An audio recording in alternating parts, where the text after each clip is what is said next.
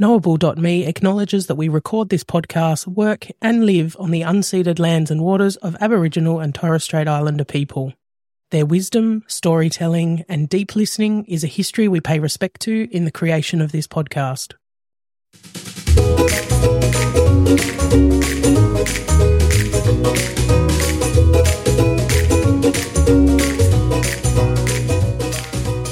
Welcome to today's episode where we'll be exploring the world of online forms or web forms that seem to have become a ubiquitous aspect of daily life, from applying for jobs to accessing healthcare to ordering takeaway. There are three guests coming your way today who all share a unique perspective of web forms. First though, I've done a bit of digging into the origins of web forms, and like anything in history, there is some debate about who came first. Cast your mind back to the mid-90s, if you happen to have been on the planet then. Meatloaf was doing anything for love, but wasn't yet having to fill out web forms, and Billy Joel had a river of dreams and clearly no clue what web forms were going to be like. Often referenced as the first was effectively a search engine form called AliWeb, A-L-I-W-E-B, that searched the AliWeb database.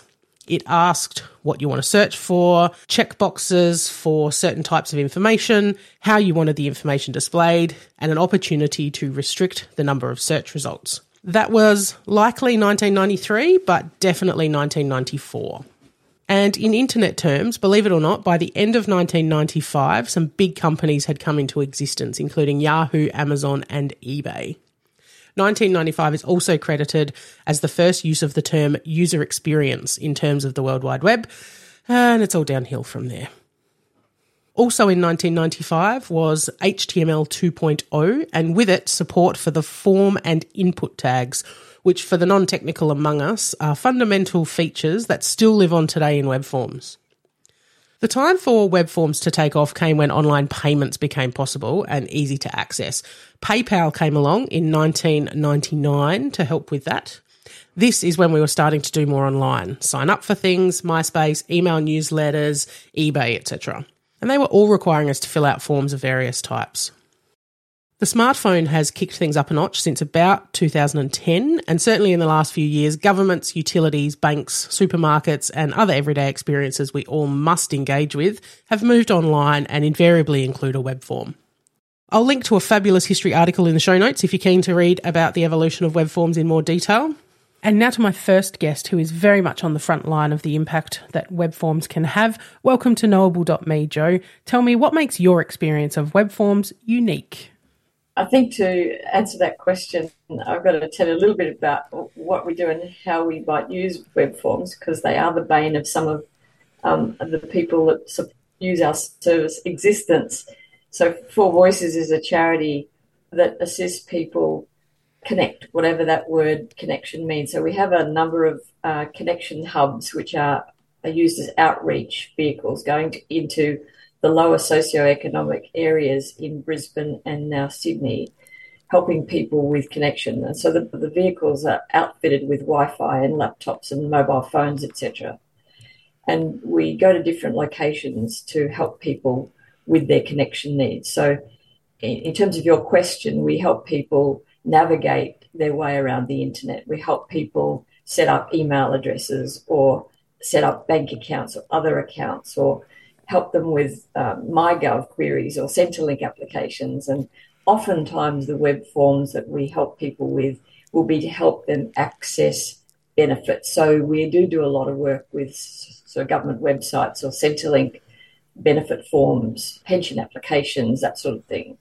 So we do have lots of jokes about web forms because, they're the people that we deal with mainly are in trauma or in difficulty. We help a lot of people who are experiencing domestic violence or homelessness or mental health issues or language issues or otherwise doing it tough.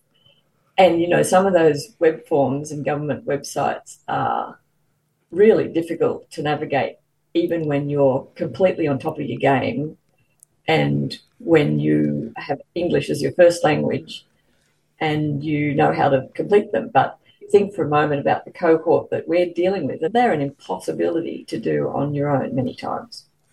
So web forms seem to be the gateway to everything now. Everything's online.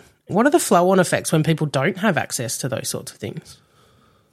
They don't access the benefit. They don't access the service that they're trying to get support from.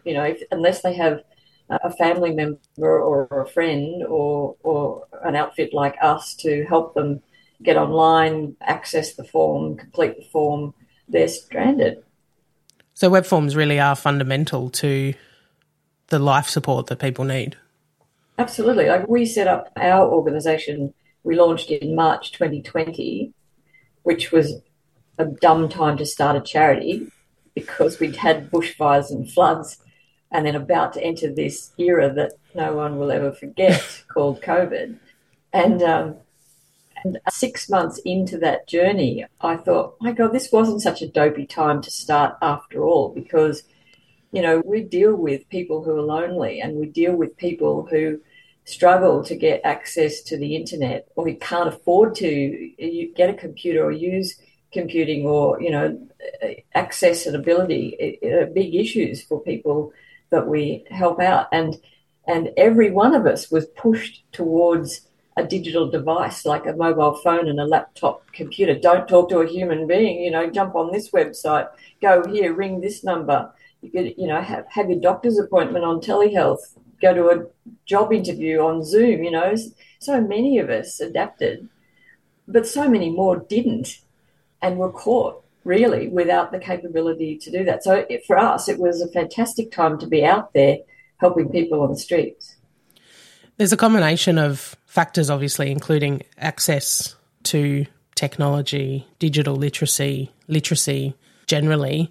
Is it a combination of all of those things, or are there some things that are more contributing than others in the work you see? No, I think it is a combination of all of those things. Certainly our experience over the last 3 years would suggest that, the stats are that 1 in 8 people in Australia are not connected to the internet.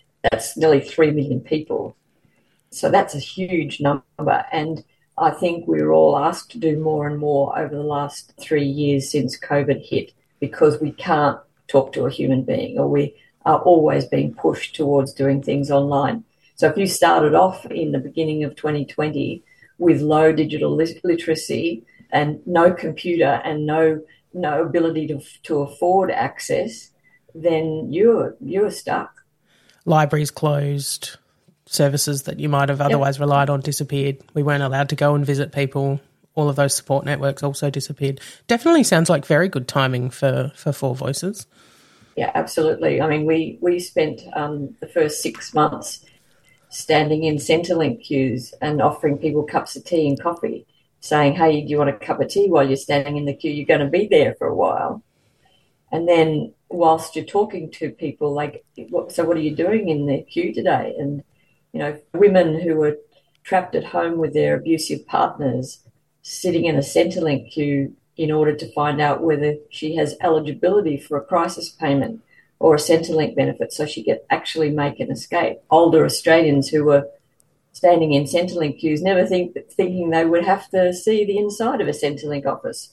But with their superannuation eroded, then they were looking down the barrel of, an age pension instead of living off their superannuation funds. Stuff like that. It was an extraordinary privilege to hear the stories of people that were really heavily impacted by the pandemic. I reckon that COVID birthed a new pandemic, and I call it the pandemic of disconnection.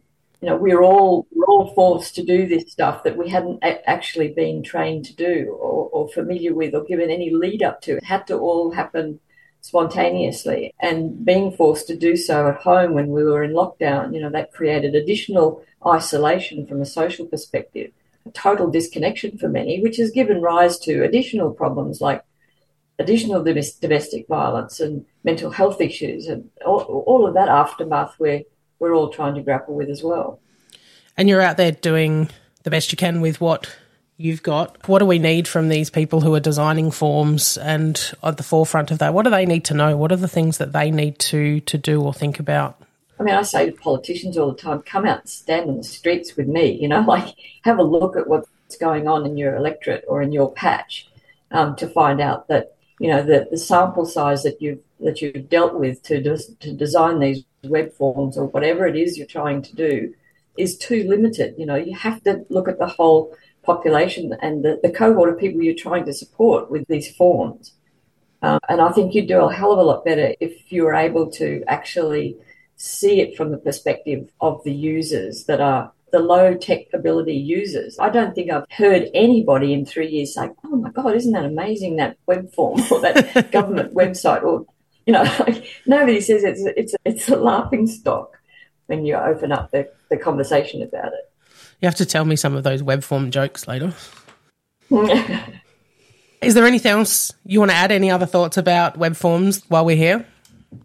I just think, you know, the complexity of the web forms, or certainly the demographic that I'm talking about, and we deal with different age groups, and clearly some of the younger cohorts are more able to get around these web forms, but doesn't mean that they're pleasant to deal with. You know, there's a complexity about them I don't think anybody's fond of.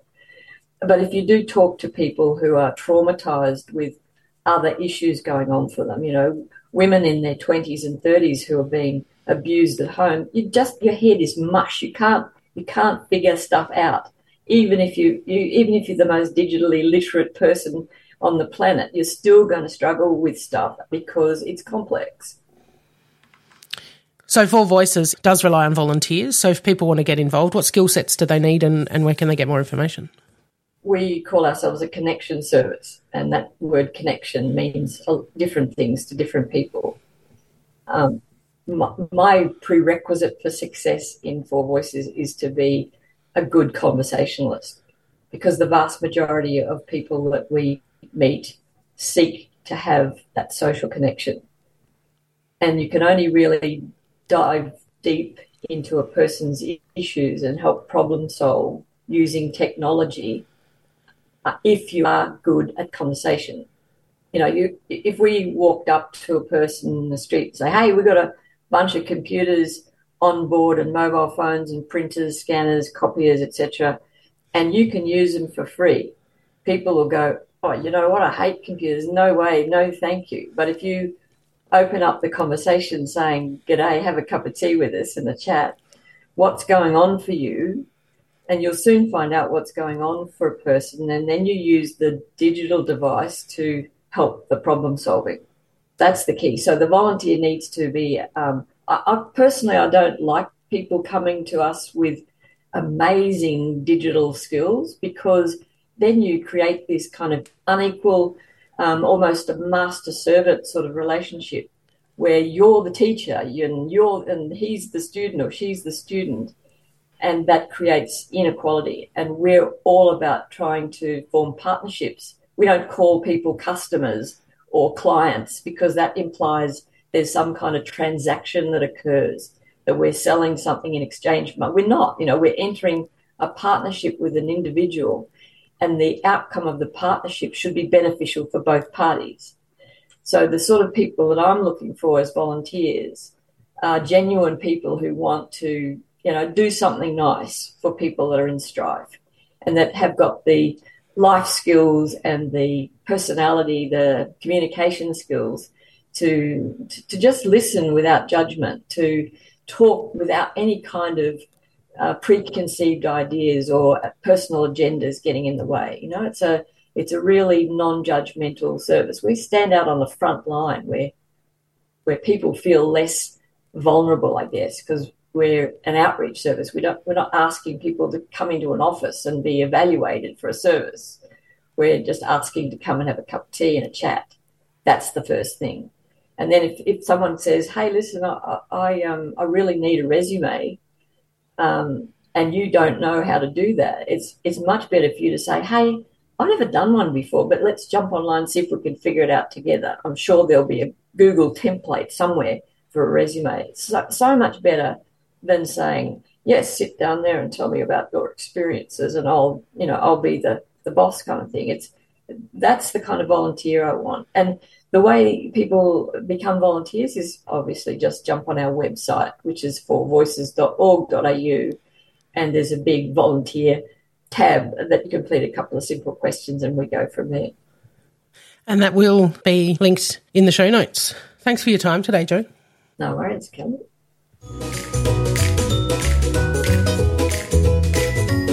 I honestly thought we'd be much further into this podcasting thing before we'd have an ad break, but this one is both memorable and on brand for my next guest. Hashtag not sponsored. The Reading Writing Hotline is there to help adults who have difficulties with reading, writing or spelling. Their number is 1300 65506. 1300 65506. Go on, take the plunge. So welcome to Knowable.me, Vanessa. Thanks, Kelly. What makes your experience of Webforms unique? So the hotline is a national referral service, and we receive calls from people all over the country who are struggling with literacy in one way or another. And what we're starting to hear more and more are that people are having problems with forms. And we're receiving calls from people trying to fill in forms. We're receiving calls from community workers who have clients who are trying to fill in forms, and therefore they're having to spend time helping them fill in forms. And we're receiving calls from government organisations who are saying, we think we've got a problem with our forms. So it's really, there seems to have been a huge increase in form filling. There's always been forms. We've always had paper-based forms.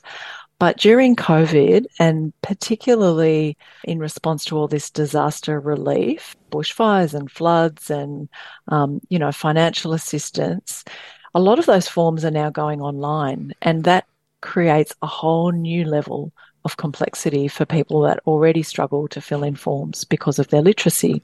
They now have digital literacy they have to contend with as well. So I suppose that's why our experience is unique, is we're hearing from people that are just really struggling out there, and there doesn't seem to be a lot of support services to help people.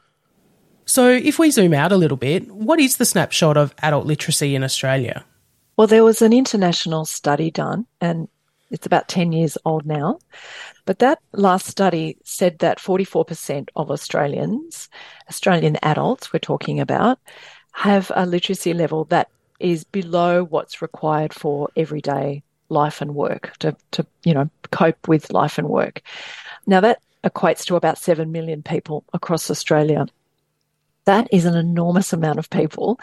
And, you wonder how a country can function with 7 million people that struggle. But really, a lot of people, if they had to sit down and do a test on a particular literacy level, yes, they might be below this level that's required, but they also have lots of coping mechanisms. People with literacy gaps are amazing at using their memory, at using visual cues, at getting people to help them. And so in a workplace or in their home life, they're coping because they adopt strategies to help them. But there are times when it just gets too much, and perhaps the loved one that did help them has passed away and they're needing to help themselves. And in that case, that's when they come to us and say, look, we need some help. What the hotline does is refer people into classes. We talk through what the issues are, what they want help with, and then we help to find them classes in the community, whether it's a TAFE or a community college, or maybe some help through their local library with a volunteer that can help them with things.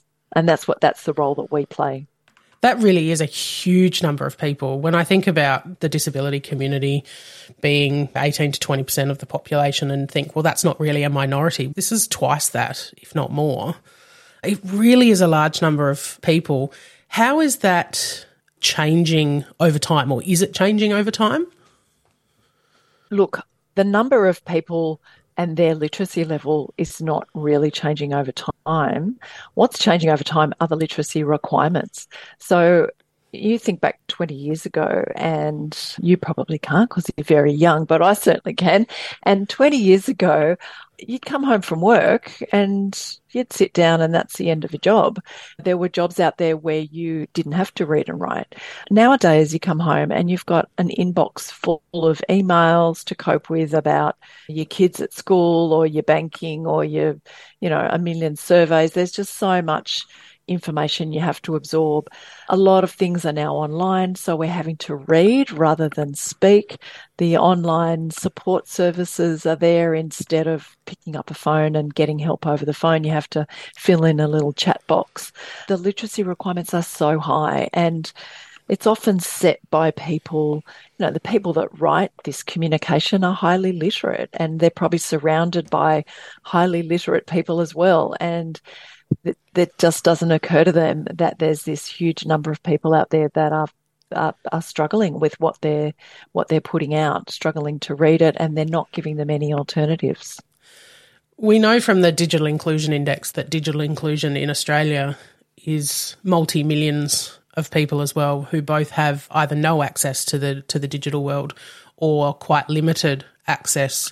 Do you see a correlation between low literacy and low digital literacy? Absolutely.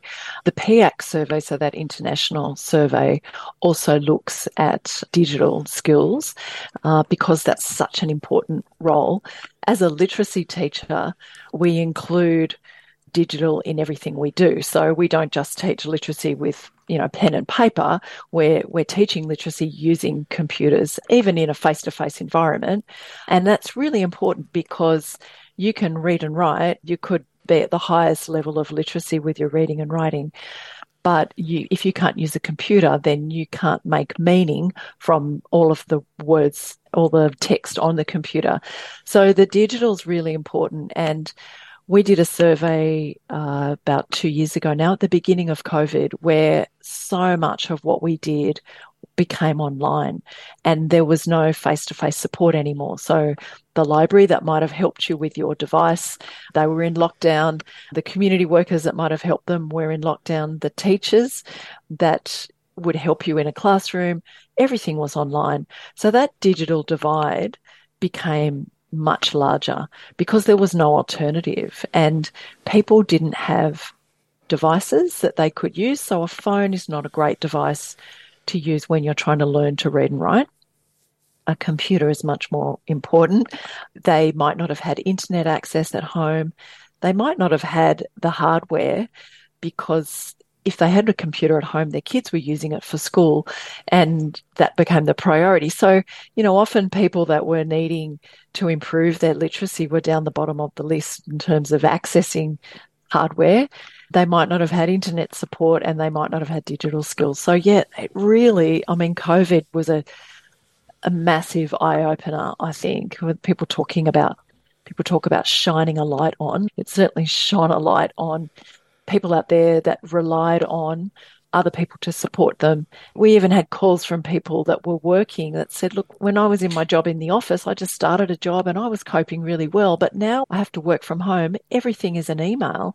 And my literacy when it comes to reading and writing is now needing to be at a different level. And I'm not at that level. So I could do my job in the office. I can't do it at home. I really struggle. And I think that's, it was a really sad time for a lot of people. So there are also a lot of people out there who spend a whole lot of their life designing forms and designing ways to gather that information or to get people through a user experience. What do they need to know about adult literacy in Australia? Well, I think the first thing they need to think about is who is their audience. And if you don't know, if you assume that your audience are people that are like you, then you're wrong. So you need to look at, as you said, the 20% of the population who have a disability that may impact their ability to access forms online. Certainly people with literacy issues. When you add that together, that's an enormous amount of people. So think about who your audience is and design your form for those audiences. So, when you're designing forms, you need to be looking at, there are a lot of simple strategies to help a form be much more accessible. Let's put the online form aside and we just talk about a hard copy, good old pen and paper form. When you're designing those kind of forms, you need to look at making sure you're using personal pronouns. So you're not making things really abstract. You make it really concrete. You can submit this information rather than this information needs to be submitted. You know, you're using personal pronouns and you're using an active voice. So you write it in such a way that it's really clear what needs to happen and who it needs to happen for. So you can submit this form and we will provide an email, or, you know, that makes it clear. That seems really simple though, doesn't it? That's a really simple does. change. I think when people write forms, they feel like they've got to write in legalese for some reason, and it just makes it impossible for people to understand. I mean, I spend my days reading and writing and filling in forms and writing submissions, and, you know, I do a lot of literacy, and I get to forms and I don't know what they're talking about. And the problem is that for people with literacy gaps, they're terrified and they think that those forms are set to trip them up. Whether that's the case or not, that's what it feels like. And so if a question is ambiguous about what they need to do or how they need to do it, they feel like if they get it wrong, they're going to be penalised. And in some cases, that is actually the case.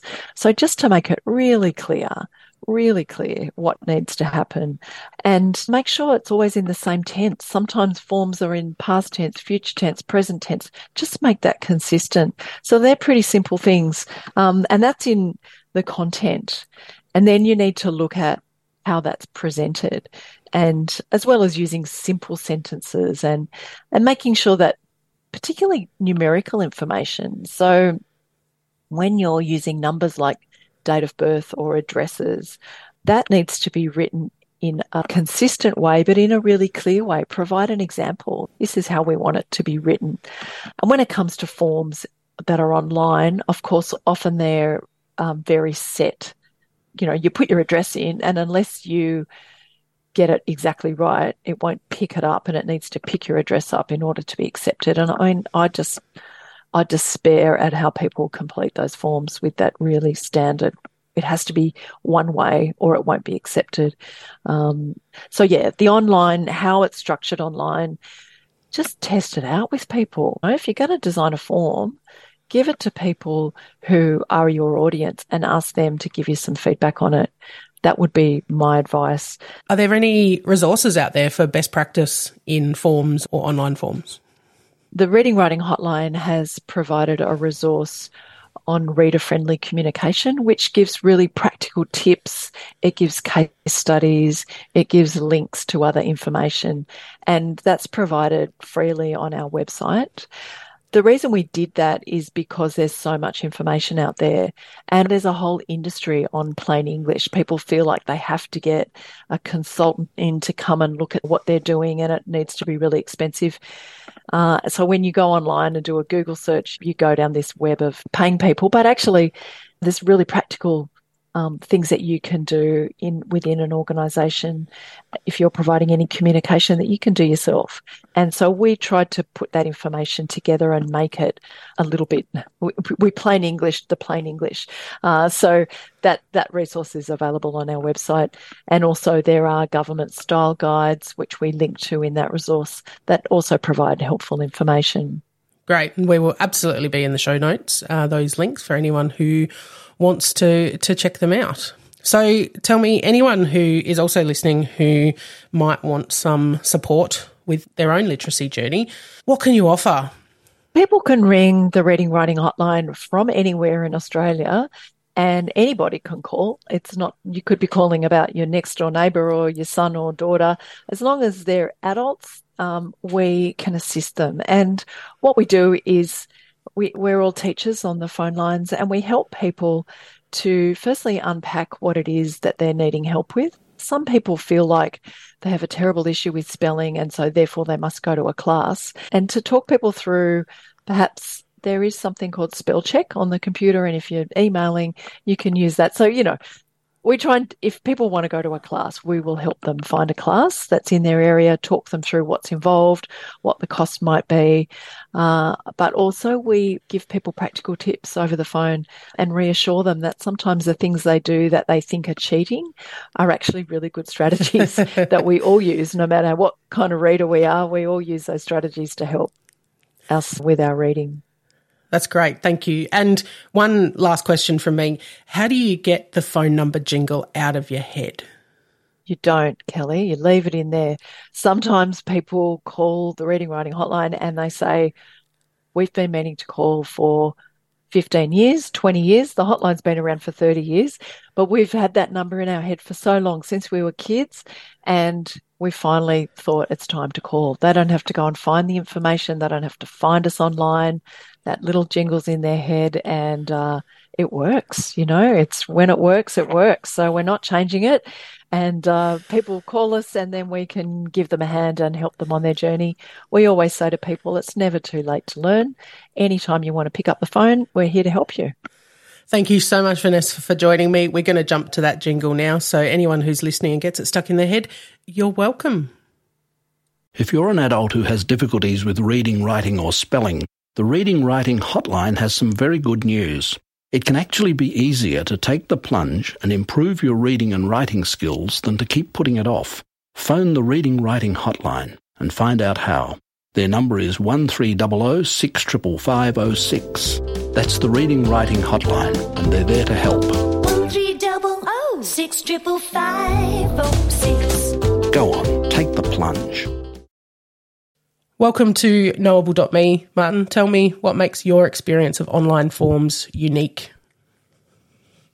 Thanks, Kelly. I think my experience of online forms, I wouldn't go so far as to make a bold claim that it's unique, but it's very personal, and it's around my observations of the struggles that my sons has in navigating, let's call them administrative type systems through forms that don't account for information processing difficulties that neurodiverse individuals may have.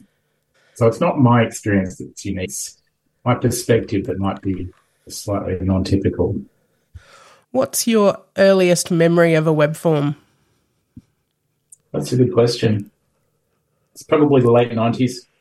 And it was just interacting with, it'd be pre that, it'd be just using the search form on Yahoo, I think, which would have been mid-90s at the time. It was just using online web indexes, which is pretty boring, I'm sorry. There's nothing wrong with being boring. Are there any memorable web forms since then that you've got locked in your brain for either good or less good reasons? Yeah, I mean, I hesitate to give specific examples because I don't want to shame specific implementations, because I know, having designed web interfaces, how hard it is to get right. But yeah, I've worked with a couple. I've had to use a couple really obtuse ones that, in general terms, what made them memorably bad was their use of jargon and absence of context. No sort of narrative explanation of why he was asking these things. Yeah, there's a couple, and like I said, I know what I have in my mind, but I really don't want to call out specifics. We're not here to name and shame, but we are here to name the good things. So tell me about Translate Me.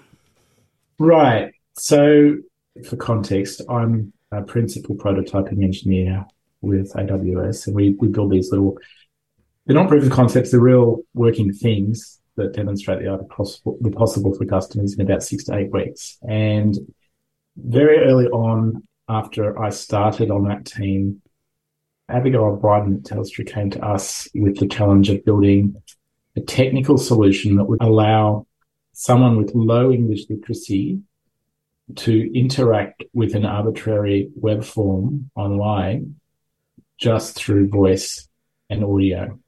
All right, and this includes people whose English literacy was low because of, language other than English is all culturally and linguistically diverse backgrounds. So fluency in English could be low for lots of reasons. So they had to be able to talk to the web form in the language of their choice. The solution had to translate it to the language of the web form itself. The web form had to talk to that user in their language with prompts translated from the structure of the form in its language. So there was this whole complete loop of text to speech, and in between that text to speech, it was text from language A, English, to language B, whichever the user preferred, and then it had to speak that translated text into, make it audible, so text to speech in that language, and then the response that the user gave in their language, it had to listen to, transcribe it into text, and then take that text in language B, translate it back into text in language A as a response for the form. So there's three bits of tech. There's transcription of audio to text, there's translation of text to text, and there's text-to-speech generation. And there were three services that were kind of obviously showcased in this solution, which was the Amazon Transcribe, Amazon Translate, and Amazon Polly. And with those, we were able to produce something that did what Abigail needed. So one of the hobbies of YouTubers out there is translating text into other languages and then translating it back into English, say, and seeing whether they can understand the recipe or set of instructions. Yes. So I imagine that given that's an entertaining hobby, that the actual challenge of getting content right for a web form wasn't a particularly easy engineering challenge. That wasn't actually the hardest problem. And in this context, it wasn't actually, the loop was broken a little bit in that direction back into the form was really only one way. It really only had to be good at getting the user's response in, say, French, for example, and making it accurately translated back into English for the form. It wasn't taking English from the form, translating it to French, then translating that back to English, and then back into the form. So it wasn't suffering that, we call it lossy sort of loop. It wasn't quite that bad. So the user was accounting for slightly potentially loose translation into their language, but they were giving a good French response. So in each direction, it was working with accurate source language material. So that wasn't such a problem. But the other thing that wasn't such a problem is that the forms are structured right. And most forms are asking for one thing, a yes or a no, time, a phone number. So that constraint on the responses inherent in a web form made that a bit easier. The harder problem was actually the legacy problem, in that you can't, like, large enterprises have tens of thousands of existing forms in a given language, and it's not practical to rebuild them all from scratch to do this. So thinking of a way of providing a non-intrusive solution that can be added to an existing web form to provide this functionality, that was the engineering challenge for us. That's really interesting. I've been looking at the history of online forms, and I think 1999 was HTML 2.0 that gave us the form and input tags, which are still used today. So if we think about the history, how long the possible web forms have been around, that is a long legacy and it's not practical. So what can we do? Exactly. Well, this is a very IT person response. It depends. And I'm not trying to be facetious. It does depend. You want to tackle the maximise value for the most people. Given the plain language processing and AI that we're seeing at the moment, and I'm loving it myself, where does technology now go in helping people, everyone really, deal with web forms? So I think even in 2019 when I did this, it was very good timing because the tech was actually quite good. It was easy to use the underlying engineering stuff that you through any kind of experienced developer. It wasn't hard to get access to it. It worked well. It wasn't expensive or sort of, it wasn't exotic. But in the years since we completed that, I haven't seen advancement in the effective application of these existing technologies. And they've only gotten better, especially the text-to-speech things. There's some new ones out which are actually quite good. I mean, they've been good for a while, but some of the new generative models for text-to-speech just quite astonishing. So I think the breakthroughs need to come more in awareness and empathy. In some situations, you're only able to interact with a fraction of the market that you could be commercially engaging with, right? So I think it's more than half of the breakthrough needs to be people getting it. I have asked others what web form, online form designers need to think about. I'll ask you the same question. You might also have a view from an engineering perspective, what engineers need to do.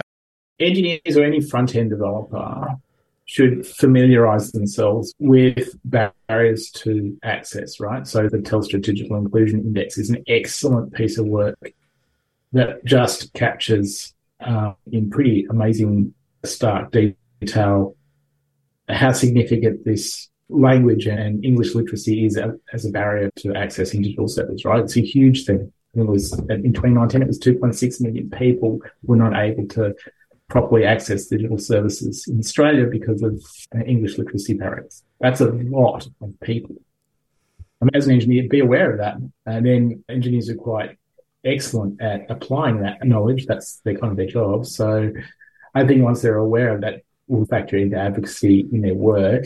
And I think UX designers, I would put into that pile as well. Just awareness is a start.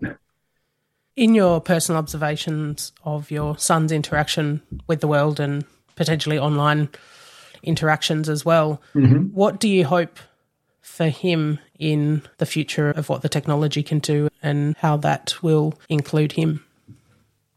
I'd love him to be able to access the fundamental digital utilities of life administration. So I don't know, his phone company, his online banking, his ATO stuff, all of that stuff. I think it's unreasonable to expect entities to design specifically for narrow target audiences, right? So I think you can't custom design a solution that's perfectly suited to everyone's needs. But I do think by accounting for, it's like when you design a UI, actually, if you design it to explain it to children, so an explain like I'm 5 model, you're actually making it easier for everyone. So I think if you reflect on the things that are barriers to someone with an information processing disorder or executive functioning issues, and you account for those in the design, you're actually making it easier to use for everyone. And I actually think that's applicable with the digital inclusion barriers from English literacy. I think the solutions that are good for that are actually good for, in a lot of ways, for accessibility generally. That's what I would say.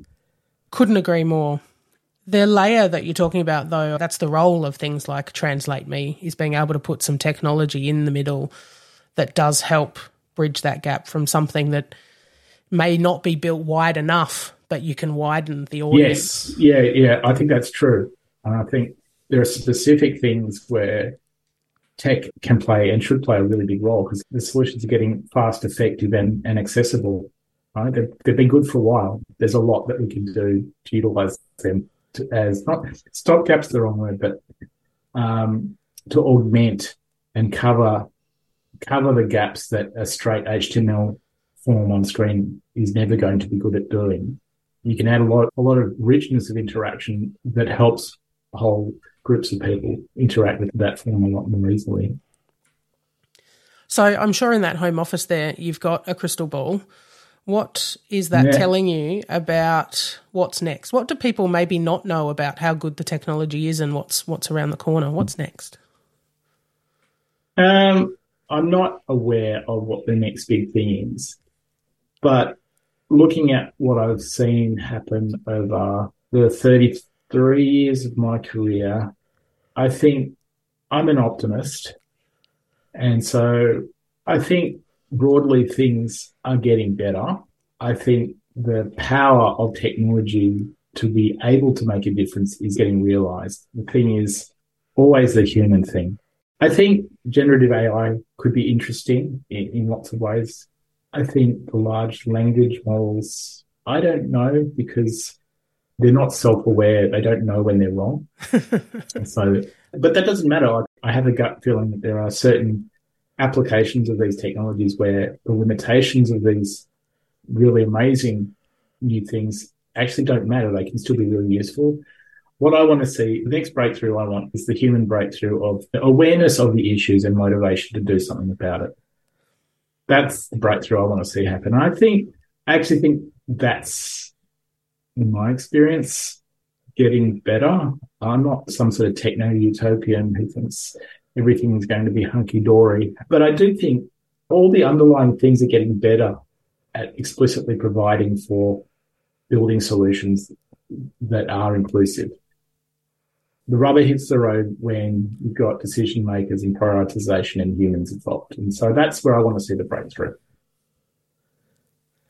Thank you. Is there anything about online forms or web forms that we haven't covered that you want to get out into the world? Man, I think so many implementations of forms that I've seen on the web, they clearly haven't been tested for their usability in constrained real conditions. So on small screens, on lower bandwidth connections, the user experience is still really poor in a lot of cases, especially when you add in pretty normal constraints like a slightly flaky internet connection, the size of the code that's deployed to be downloaded for the form to even work. In a lot of cases can exceed a megabyte, and that's a lot of time waiting and things rendering and jumping all over the screen. And when you've got elements that are moving around on screen as the page is downloading, that actually becomes a problem, for example, for people with a motoric impairment, right? Just really fundamental testing is not being done still. That's my comment on web forms anyway, the web form generally. And I think we might have a trifecta there of all three guests on this particular episode suggesting that greater variety of testing needs to be done, greater variety of users and context and situations. So that's the final word, I think, for today. Thank you for your time, Martin. I appreciate it. It's been a pleasure. Thank you, Kelly.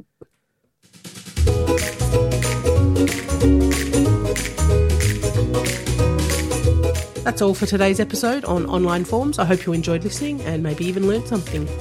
A big thank you to Jo, Vanessa and Martin for sharing their insights and experiences. As always, please rate, review and subscribe to the podcast so you never miss an episode.